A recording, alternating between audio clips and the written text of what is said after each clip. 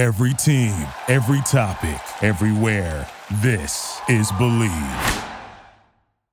Welcome to Bleav In 76ers with your hosts, former 76ers point guard Eric Snow and two Sixers fanatics in Marcus and Teja Dash. Bleav In 76ers is presented by BetOnline.AG. For the ones who work hard to ensure their crew can always go the extra mile, and the ones who get in early so everyone can go home on time, there's Grainger, offering professional-grade supplies backed by product experts so you can quickly and easily find what you need. Plus, you can count on access to a committed team ready to go the extra mile for you. Call, click Grainger.com, or just stop by. Grainger, for the ones who get it done. BetOnline remains your number one source for all your basketball betting this season. Get analysis of every play, prop, and point at BetOnline. You'll find the latest odds, team matchups, and game trends at BetOnline. BetOnline is your basketball headquarters this season. Head to the website today or use your mobile device to sign up and receive your 50% welcome bonus on your first deposit. Be sure to use our promo code BLEAV, that's BLEAV, to receive your bonus. BetOnline.AG, where the game starts. Hey guys, welcome back to another episode of Bleav In 76ers podcast. I'm Marcus Dash here with legendary 76ers point guard Eric Snow and my brother Teja Dash. Guys, we did the unthinkable. I think everyone on the show had Sixers losing game one, and actually winning game two. So now I'm curious to see how the game predictions are going to change when we get to the end of the show today. But wow, what a game! What were you guys' initial reactions to last night? Can't say I'm surprised because that's what we do. It's what we've done this season. Obviously, James, playing well. I think something is, from what I read, a little underrated play was Milton's first half. Especially some big shots when they made runs or when they had their lead. I thought that was really huge. But just the overall, competitive nature.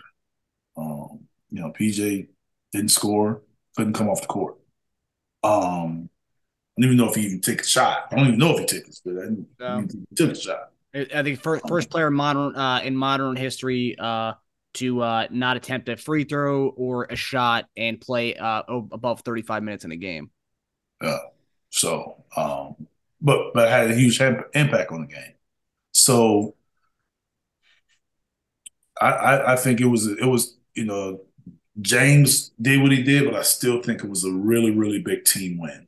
I really do. I mean, you have a guy like Paul Reed just stepping in conference semifinals that we haven't won in a long time, and now all of a sudden he's starting with Joe out, and he held his own. I mean, he did well. I mean, we had some good plays and team stepped up and you accomplished something that we all know had to happen in order for you to move to the next round is win a road game. So you have accomplished that.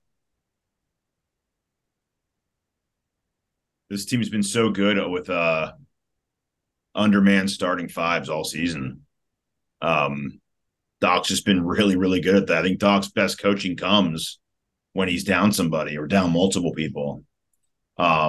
And we touched upon this last episode. I really think this team benefited from just coming off a game without Joel. So it was a pretty seamless next game. They didn't have to not relearn how to play without him, but just get used to that again. Whereas I think Horford touched upon how they didn't prepare correctly for the game without Embiid. I don't know what that meant as far as how they game planned or just the mentality overall. But that's a shot at coaching right there. It is. Yeah. But I mean, hell of a job. Reed's continuing to make a lot of money in the offseason with the way he's playing, and he deserves every penny, man. He's been so good. You saying somebody deserves money? Yeah. I don't know. I don't know what's with us, depending on how much he wants. But yeah, depends on what he get, though. You'll cap him now.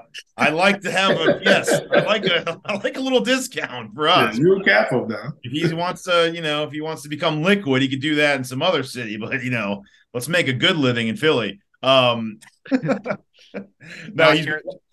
Josh Harris's agent over here, Eric. Exactly. He's been playing so well, though. I mean, teach us how to keep people from making more money. Well, I want to win, so there's that. Exactly.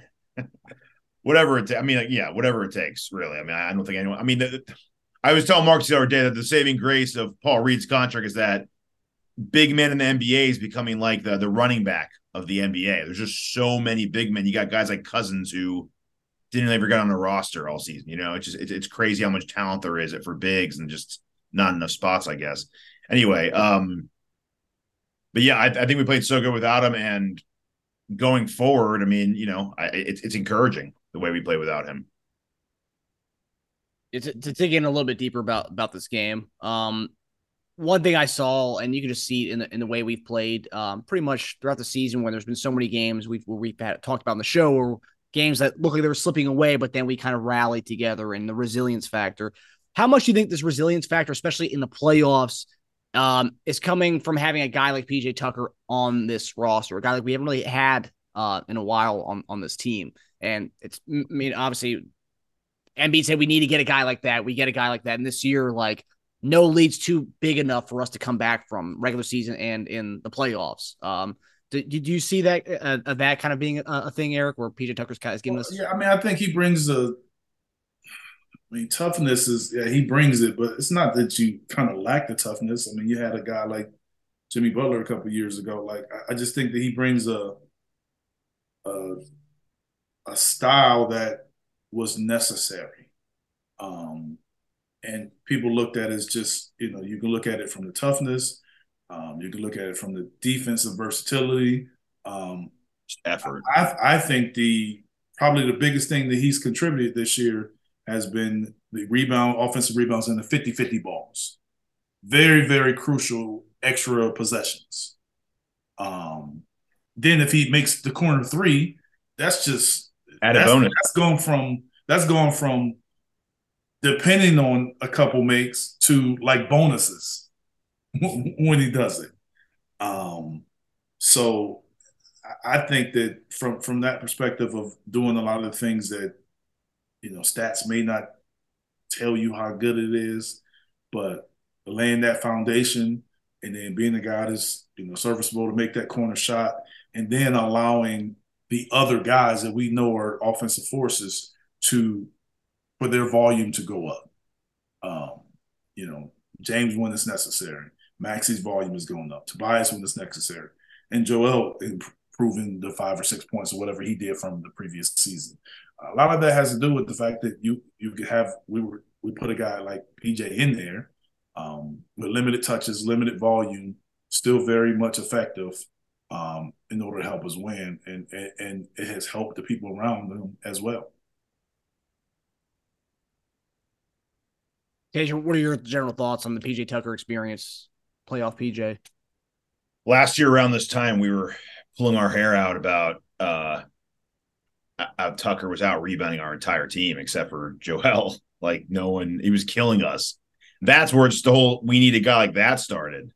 It was why don't some of our guys that are taller than him, it's just getting those rebounds. It's so nice to be on the receiving end of those rebounds. You just know he's going to go for all those loose balls and all those rebounds. And even if he doesn't get it, he impacts the game because there are at least one or maybe two opposing players that know they have to put a body on him. Which, if you have another guy who hustles, there's the reason why Paul Reed and him were snatching up rebounds yesterday. I think they combined for 20 or something or close to it. If you have another guy who's high energy on rebounds, that means you have two guys that you have to put bodies on all the time, all game, every game. I mean, that's where he expends his energy. So he's not going to just take those plays off. That is his play. When the guy's not shooting once in a game, that energy is putting somewhere. So it's going for every single ball out there. So that's one less guy for someone else to guard, one less guy for someone to body. I just think it rubs off on other players too. Like, I think other guys see that and they also scramble and they go for every ball they can. Yeah. This is what you save the energy up for. This is what, this is playoff PJ. I almost think it's playoff Harden too, in a way. This is what you said I think most of last year when we got him was, we don't need him to be Houston Harden. We need him to do it, pick his moments and pick his spot to do it. Yes. And like yesterday was time to clock in, man, punch that hole of that. You know what I mean? Like, that's for both guys. So we need that. We need both guys to do that.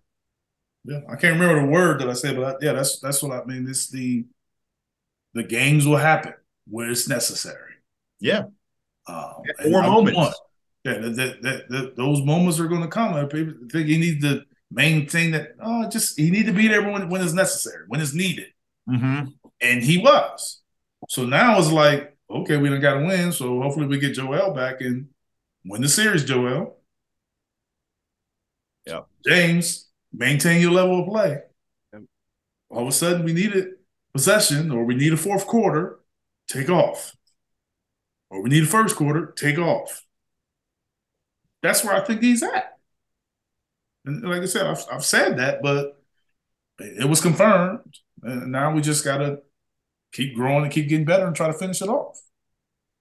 Do you guys, just continuing kind of on Harden, do you think this was his signature playoff win of his career? High score. I think it was his highest scoring output ever in a playoff game.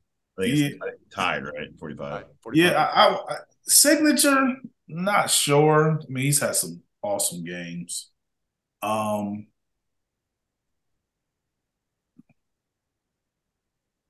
It's obviously his signature Sixer moment. Yeah. But I do think that it's one of his top moments in the playoffs. Because of the dynamics that was involved with it. Not just the points he scored, but starting the game off hot and then continuing to attack, making the big shot, making the plays. In the end, it was one thing to score 45, it's another thing to score 45 and really hit the game winner. Yeah. On top of that. Yep. From three, while you were down. So yeah, it could be, said that this could be his signature moment, but I think it's sort of his. But I do feel that James is still going to always be in that moment in the playoffs because of his history of. We know what you've done, we know who you are, but it's always going to be, what have you done for me lately? I still firmly believe that that's how he's going to be viewed, unfortunately. But he's on a good track right now. Teja, I know you were telling me last night that you think this is his signature playoff game. What are your thoughts after almost 24 hours? Letting it settle in, yeah. So coming off the game, yes, I want to dig further into the stats in the playoffs. So I did a little digging. So his next best game happened for us, at least for the Sixers. Miami last year, he had a 31-9-7 game. We won. He had a similar game in Brooklyn where he had 41-10-7, but they lost. That same series had a 23-18-5 game, followed by a 34-10-10, both great games. In Houston, he had a lot of crazy stats, but lost a lot of them. That's the thing. So he had in 2020, he had a 37-11-9 versus OKC in the first round. 2019, he had a 41-6-9 game versus Golden State, followed by a 38-4-10 game. But in both of those games, his shooting wasn't as great, especially from three. 2018, he had a 41-8-7 versus Utah, 44-8 versus Minnesota. But again, we also got to look at who they play, right? And expectations. He should beat both those teams. OKC was a first-round matchup for them. They almost lost. They went to 7 that series, by the way, which is pretty crazy. 2015 versus Golden State, he had a 45-9-7. That would, I think, rival, and that was their only win of that series, which is a great win, signature win. They got beat up the rest of it. And then 42-9-5 versus Dallas in that first round. So overall, I did an overall scope. James' record when he scores 38 or more is 7-6 in the playoffs. It's 6-4 when he scores 40 or more. And 6 of those, he had at least 10 free throw attempts. I think only last night he had like 4, 6. I mean, I think 4. Yeah, he didn't shoot a lot of free throws, which makes it wasn't a lot of free throws in at all for the team. Yeah, well, they only had 10 fouls. So yeah, so it was one of those not typical Harden games where he scored a ton and didn't have a ton of free throws. His record is 5-5 when he shoots 27 or more times. I think he had 30 attempts yesterday, right? His record when he shoots 14 or more three-pointers is 4-5. And that was his first game since 2017 where he shot 13 or more threes and shot over 40% in that.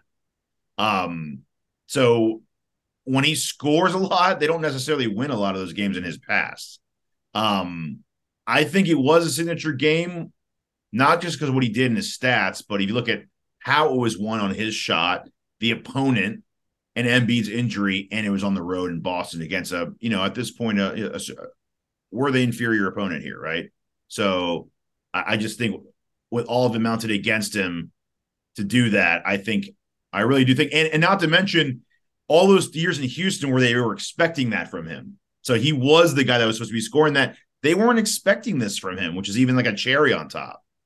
Yeah, and the reason why I really can't put it as a signature game because I would more classify it more as a signature scoring game. Mm-hmm.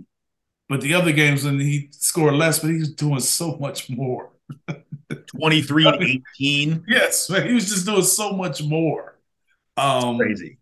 In some of those games where I think now it was like it's necessary and it's needed for you to score for us to win.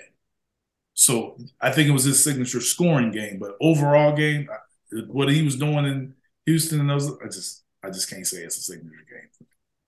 Yeah, I also think too. I think JJ Redick brought it up too, Marcus. You were going to mention this: the way he scored and how efficient he scored in all 3 levels too, which was amazing to see. First time in his career where he had 5 shots made in the paint, 5 shots made in mid range, and then 5 threes. Yeah, I mean and I know I've said this before on the show that his not making or not taking mid range shots isn't a talent standpoint. It's just a style of play standpoint. So good to see him do that. And he was attacking that early too. Yeah, like he was on it early, trying to create a little shoulder. You all know I'm a fan of that. So yeah. And that step he had on Jaylen Brown, who's no slouch as a defender, that cross he had on him on that layup, man. That was really nice. I do 110% believe that he's over that Achilles problem. Hopefully. Yeah, hopefully. For our sake. One thing about the Celtics, though, this is interesting. So before last night's game, teams that shot 58% or more from the field with 10 or less fouls were 23-0 in the playoffs. But now 23-1, Boston. Wow. Crazy stat. Okay, to kind of dive in a little bit further with Harden. So obviously we talked about how Harden looked like Houston Harden, a little throwback game, or maybe not even a throwback game. Maybe it's a new type of Harden right here, scoring 45 in the ways he did it last night. But question is, do you think this is the Harden we're going to need even when Embiid returns from his injury? Well, I mean, I firmly believe that it's the plays and the possessions and the quarters when it's needed for James. I do not think that he needs to score 45 points a game for us to win. Even if Joel doesn't play the next game, I still think we can win without him scoring 45 points. I do think that, Maxey can score and him being more efficient can help. Shot right. He does that. So I think that James will, his play will be needed. He will need to maintain his level of play that he had or maybe even increase that. But I do not think that he needs to be a 45-point scorer for us to win without Joel, and definitely not with him. I think with Joel is probably, like I said, it's the same level of play and scoring, and the playmaking may need to maybe increase, more assists and assists that we're used to seeing this season. And that's what I think will happen with Joel, because teams will play different. They still going to double him, and without Joel, James may start getting some double teams, and that's where the playmaking will have to come into play. I'm surprised they didn't do that yesterday. Yeah. They hardly tried it in the second. They were winning a good majority of the games, so you really didn't have to pull. I mean, they we won that game, but they helped us in the end. So. Yeah. Maybe not full throttle Houston Harden, but maybe somewhere in the middle between Houston and Philly, so like Nashville Harden. Maybe Nashville Harden, he shoots maybe 20 shots, not 30. 30 is a little too high, I think, especially when you're adding Embiid shots and then adding the playmaking, so adding some assists. But I also don't think we can go right back to, okay, let's just say I don't know when he's going to come back. I don't want to speculate at this point. I think we're going to talk about that a little later anyway. Yeah. Well, I don't think even when he does come back to go full throttle, run everything through Embiid again. I don't know if that should happen. I guess only they know how much he can handle and how healthy he is. He might be on a minutes restriction. Who knows what happens when he comes back? And that's why I think James has to maintain his level of play and let the game dictate sort of when he can take over. Yeah, when he has to take over. But to just come out and say, well, Joel, come back, you got to beat this 40. It's just not going to happen like that. And you're going to play the way you play. If Joel's going to play, they're going to play through him. That's what they're going to do. You have to play through him and see if he's still the 33-point scorer that he was during the season. So you're going to do that. If then you've seen where that's not working or he's not healthy enough, then you make your proper adjustments. But you're going to go through him if he's playing. You don't think it's like an NFL receiver, injured receiver type move where you put him out there as like a decoy or anything? I mean, the difference is you put him out there as a decoy, it's going to be found out soon. Yeah. They'll find out in the first quarter. Yeah, you're going to find out they're not going to him. Yeah. Or we can attack him on the defensive end. You're going to know real soon. You double him, and then if he's, if he's struggling to get up and down the court or get out, you're going to know. So the team is going to try to figure it out early. What can we get? What do we have here with Joel? Do we have is it the 70% Joels, 90%, 50%? So you got to figure that out so you can also plan and move forward. But the more you go to him, just playing advocate here, the more you go to him early, the more the opponent finds out his limitations too, right? Yeah. I wouldn't necessarily say go to him, is go through him. You put him in positions to do what he does best on his best shots, his best opportunities to be effective. Yeah. And that's not necessarily doing anything different. That's what you would always do. You put him in position to be his best. But you would have to figure that out. I would say if he's going to play, they're going to him first play. You see where he's at, and to let the other team know he's here. And you see what they're going to do. If they're going to show their cards, or are they going to double him? Oh, they're not going to double him. Okay, let's get him a little closer to the basket. They're not going to double. Then they double close the basket. Now you kind of putting it out there because we played a game and we don't know what their game plan is for Joel. So as soon as he comes, you have to figure that out because that may bring upon changes that you need to make throughout the time of the game. So the better you can make your adjustments and figure it out is just as helpful. Yeah, I mean they'll know based on. They'll know how healthy he is before we do. So we'll find out a little later. So I guess they'll make their game plan adjustments based on that. At least the pick and roll pop from the mid range will be there. Yeah, seems like the only thing he's doing right now in pregame is doing that. So that's the reason why. Yeah, hell yeah.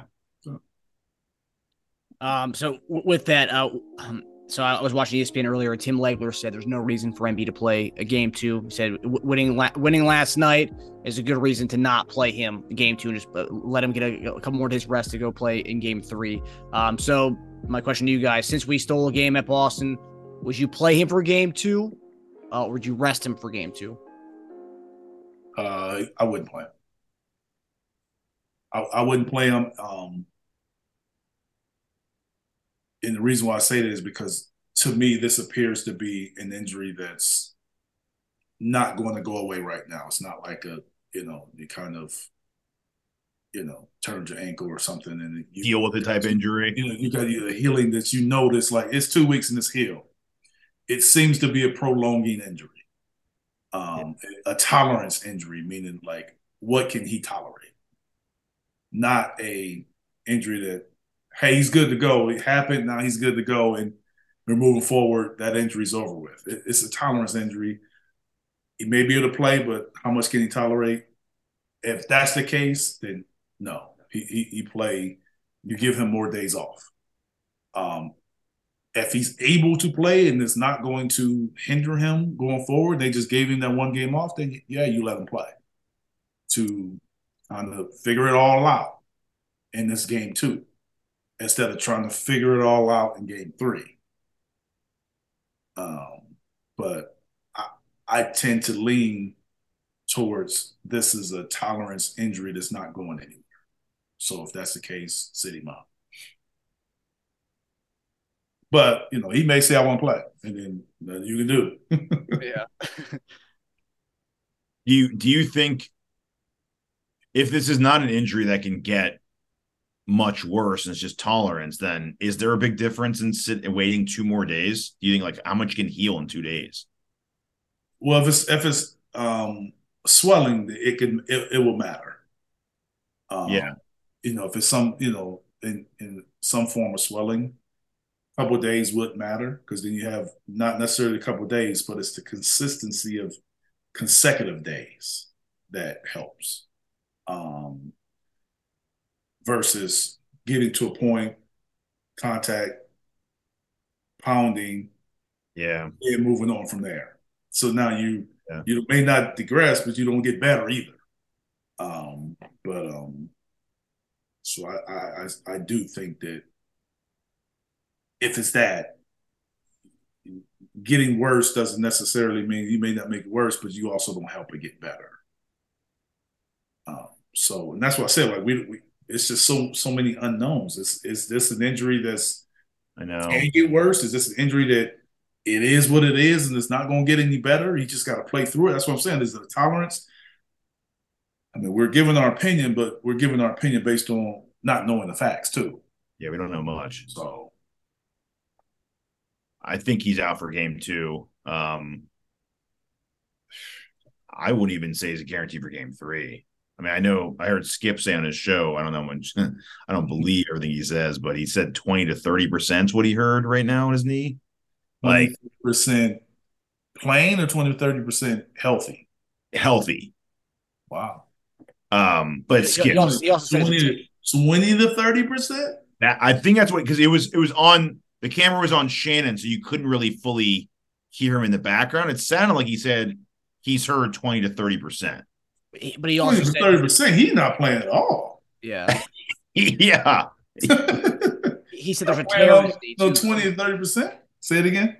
He also said in that, I think in the same segment, he said that he has a minor tear, is what somebody in the Sixers organization is telling him. There's a minor tear in his knee. That's what he said. 20 to 30%, he's not playing. I'm hoping it's not that, but he's there's no way. It's too unstable. Yeah. And when you watch him shoot around, it's not encouraging. Like, he doesn't want to move. You can tell he's not like he's just shooting jump shots. And he's not even really jumping. Yeah, he just looks very ginger. I hope it's not true what they said. It doesn't look good though. I think I could see him if he did try to come back for game 2. I would say almost a guarantee he wouldn't play game 3. He'd probably get such swelling from that game. It would just. Yes, that's why. So don't even if you rush him, he's not, unless they think, hey, every time we're up one, play him. So, up one, let's go up 2. They'll win game 3. We'll be up 2-1. Play him in game 4. We'll go up 3-1. Let Boston play without him. Go up 3-2. Come back for game. So only play him when we're only have a 1-game buffer. I mean, I don't know. I'm just. The one thing that game 1 did was it gave us the ability to win home games to move on. Yep. Yes. Yeah. So that's Boston's had really good success at Philly, though. That's the problem. That's the scare. We hadn't had much success in Boston. We hadn't. So, yeah, I know. It's crazy. You never know. So all I'm saying is if he's able to play, I believe that our chances increase. And I believe our chances increase at home also. Yep. But if he's going to miss a game the rest of this series, I'd rather it be game 2 than any other game. And we're not supposed to win that game anyway, right? So it's game 2. And it's also a game that the guys that won the game 1 will have the one game this series that they can play free. Yeah. And we've seen that that's a dangerous team when they're allowed to play free. Yep. Yeah. That's how it felt in game, actually. I got the sense it's when it got too close, we're not even this close right now. So you can, if we get that, if that team and Joel doesn't play and we get into the second half, we in that third quarter, we go into the fourth quarter and it's a close game. Yeah. Yes. That's trouble for Boston. Big time. They're going to try to come out and lay it on us hard to undo that game. I just want us to keep it close. Get it to the fourth quarter. Keep it close. Do you think either way he'll be on a minutes restriction? Or when he comes back, he's back? Now, I guess they can do the minute restriction. I guess he doesn't come back if it's a minute restriction. So you think when he comes back, he's coming back 38 minutes? I think they may limit him and be cautious of the minutes that he plays, or maybe the consecutive minutes that he played. But I just can't. If they're saying, "Hey, you come back, you can only play 25 minutes," then that's telling me he's not right. Yes, I think we know he's not going to be right. Probably right. I mean, put the limited minute and I don't know how you do that. I mean, you can. You play, you sit, you play, you sit. I don't help it. Would you rather have Joel on a minutes restriction for game 2 and then a little higher for game 3, or would you rather have no game 2 and then full throttle game 3? Oh, that's a good one. I'm not against a minute restriction in game 2 if it's not going to hinder him in game 3. Yeah, I think either way he'll have massive swelling no matter what. He's not even running down the court. That's what I'm saying. If it's going to hinder it, if you're sitting up here and you're saying that he has the swelling and is going down, and it's hard. Like I said, I keep saying it's hard, but it is hard because we don't know if it's the swelling that's causing the issue or the stability that's causing the issue. Yeah. So we don't know. So if it's the swelling, go sit down because that's not going to get better by playing. If it's the stability and that's not going to change, it may be okay to get some minutes to know what you're dealing with. Yes. To know how to kind of get your body back playing and so then in game 3 you can be a better prepared for it. And to know what his limitations are. Yes, right? That's what I'm saying. It's just hard guessing what it is. I actually have one more question for that. Do you think we were missing him more on offense or defense yesterday? Early defense. Yeah. Well, attacking our basket. Man, for a minute there, I was like, man, we don't have a chance. until they just stopped. Getting to the rim and scoring. It was like, man. Second half, they wanted to become a 3-point shooting team. They were done doing that. We did a better job of staying in front of guys too now. But yeah, first they half settled a lot more in the second half, though. I don't know why. The first half, it was just like lobs and layups and whatever you want, whatever they wanted. Yeah. So I was highly concerned with that. I'm like, man, and that actually, like, during the time of the game, I'm thinking, like, would they even be attacking the rim like that if Joel was playing like that? I was actually thinking that. Not necessarily making it, but would they actually even try to do it if he was playing? It was easy, man. Yeah, I mean, with the and way it James looked started, like Frogger. Remember the old game Frogger? the way James started out offensively, and I thought, man, we shot a very good percentage. We were handling our business offensively. We couldn't get any stops, but they couldn't get any stops either. Jaylen Brown had 7 shot attempts in the first quarter, only had 3 for the rest of the game. He was 6 of 7 in the first quarter, and then he had 3 shot attempts the rest of the game. 3 total shots? Yep. Oh, wow. See, it was a very weird game because we went over all the game logs versus them this year, and a lot of their role players did really well, not so much the top-heavy guys consistently. In the first quarter, it was the exact opposite. It was all top-heavy players. Tatum and Brown just lit us up in the first half. And then the second half, it became a lot more like the other games in the past. But if you look, I thought the game slowed down because if you looked at the pace of the game and the pace of the scoring versus the second half, I thought it slowed down some. Mm-hmm.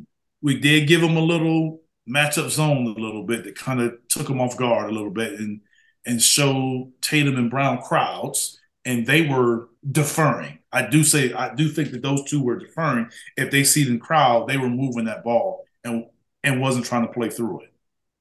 And I think a couple times, like with Brown, he tried to play through a couple times, and he had those back-to-back turnovers that were huge. I don't know if that was third or fourth quarter, but he hit like back-to-back. And obviously, at the end when Maxey got the steal, I mean, Maxey wasn't even in good defensive position. Got to steal in the bucket. I mean, that's why nobody was there, because he was behind the defense, he was behind the offense. So that's why I say I do think that Boston kind of, has some things that they wouldn't do on a normal basis. That kind of helped.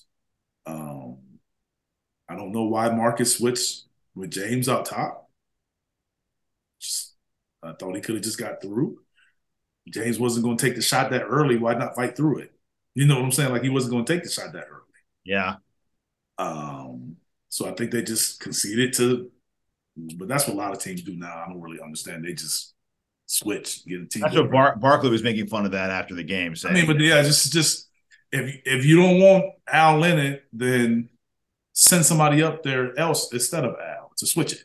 Mm-hmm. But I think they value Al guarding him.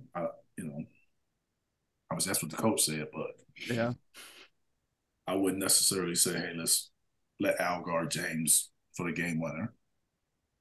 But some of the stat disparities are crazy in this game. Like, they out-rebounded us by 10.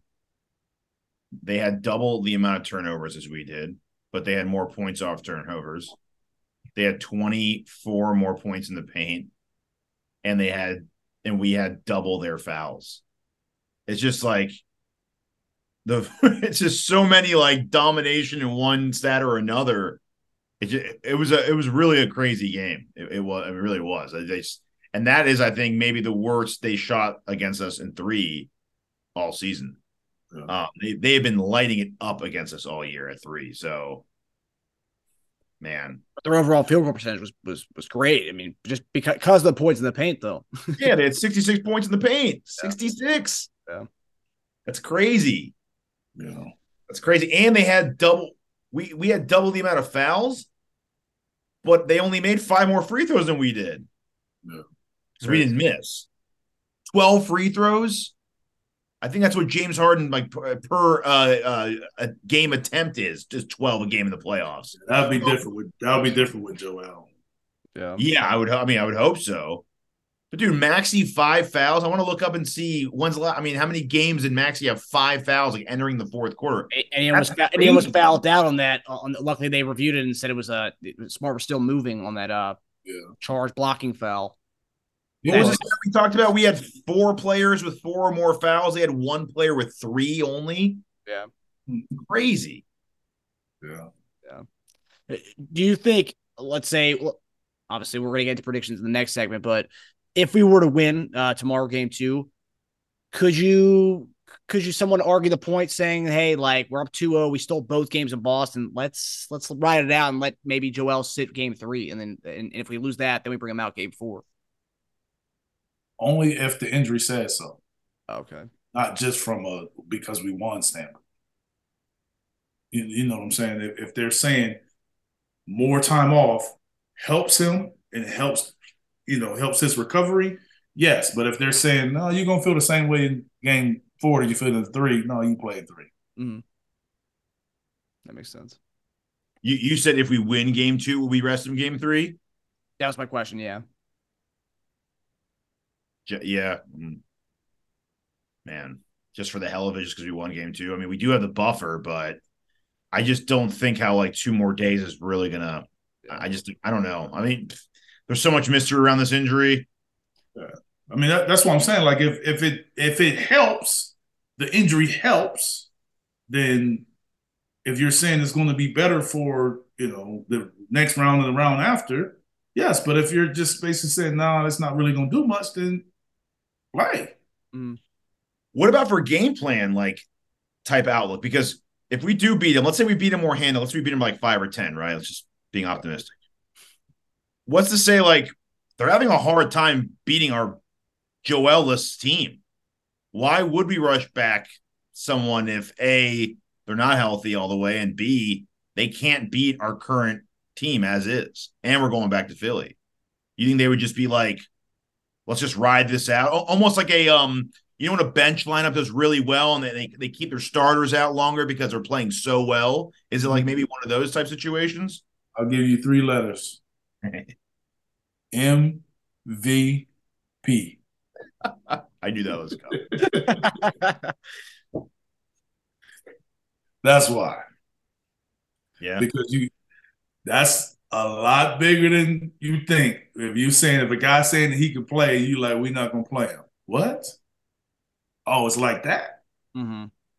Nah. I'm sure Joel could say he could play right now, though. I'm sure he'd love to. I think he would have played if he could play. Yeah. That's my concern. Yeah. I don't think he sits out just because it's nagging. I think he sits out because he can't play. Yeah. Which tells me it's worse than they said. Because it isn't like Boston and they just played a game on Thursday.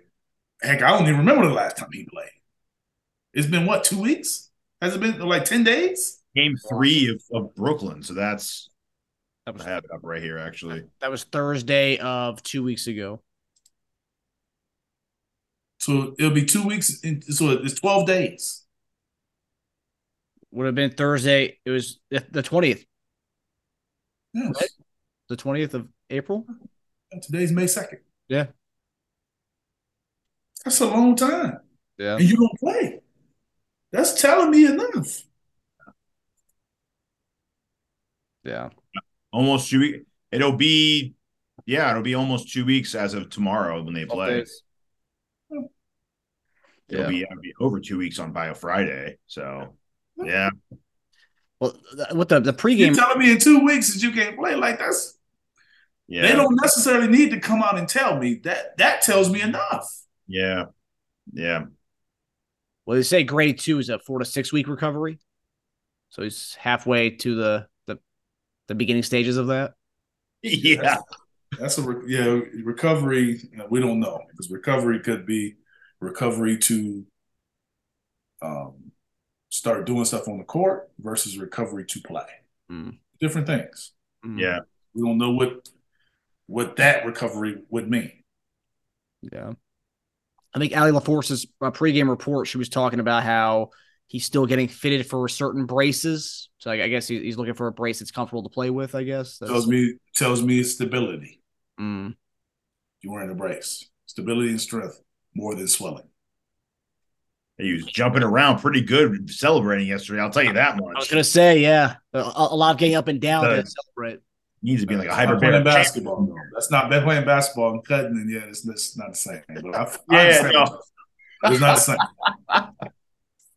He needs to be in a hyperbaric chamber somewhere. Eric. Watch that like a little dark chamber with a little TV in there. Yeah, I get it. All right, so we're going to get into our predictions here. So opening line for the game tomorrow night, May 3rd, 8 p.m. Eastern Standard Time on TNT. Sixers opened up as a 9-point underdog. I just checked a little while ago. We are now a 10-point underdog, so it's gone up 1 point. So 2 questions here. Do you guys think Embiid plays, and who do you have winning this game? So I'll give you one with Embiid, without Embiid. I do not think Joel plays. I think Boston pulls it out whether he does or not. But I do think we cover. I think it's a close game.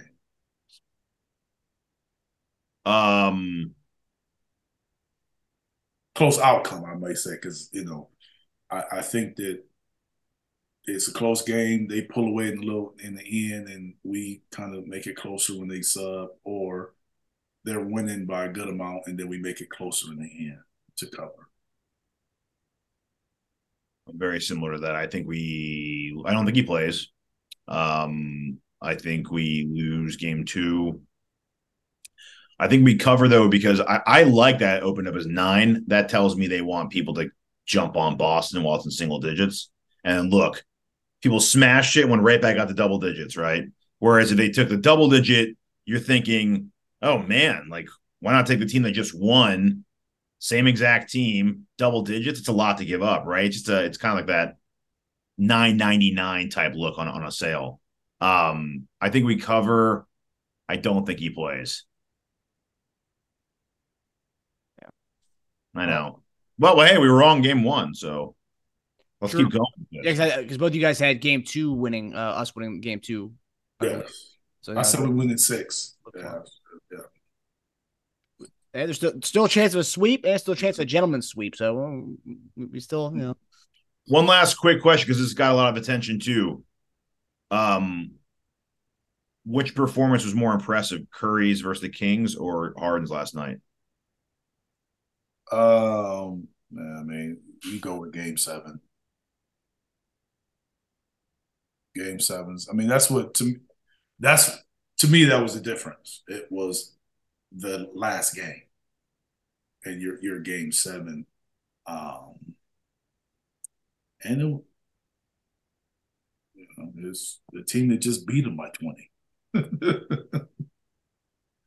at home. How good they are at home. I thought both players. I think it would have been hard to win if both guys didn't do what they did. But I would lean towards Game 7 getting it, even though James also played without Joel. So it's tough. I think it's close, but being the Game 7 kind of gives you the upper. Yeah, it's tough to argue. Choose. Yeah, it's tough to argue that. Just saying, if James' game, just think if that was Game 7 against Boston on the road. Man, that would be a no-brainer. That's what I'm saying. That's the best playoff game of his career. That's the difference. Then the whole signature game. Yes, it is. You know what I'm saying? Oh yeah, definitely. But the dynamics of when you're playing and what's at stake does matter a little. Yeah, I still do think there's a lot to be said for the not having Embiid factor of it. Yeah, that's why I say I think it's close, but I would give the nod to the Game 7. Because Curry would be for that, like Embiid would be playing without like Wiggins and Klay Thompson.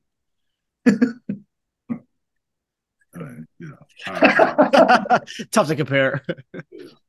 It's tough to compare. Those guys do a lot, So Well, it's true.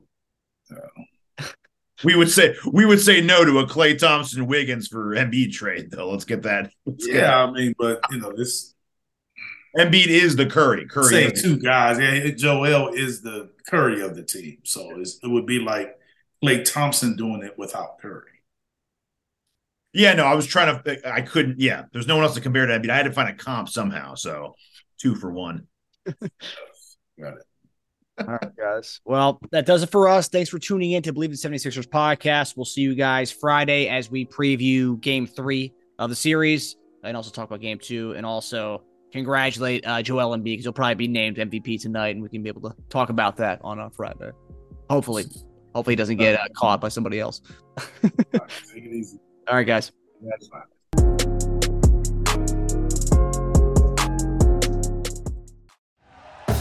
Thank you for listening to Bleav. You can show support to your host by subscribing to the show and giving us a 5-star rating on your preferred platform. Check us out at Bleav.com and search for BLEAV on YouTube.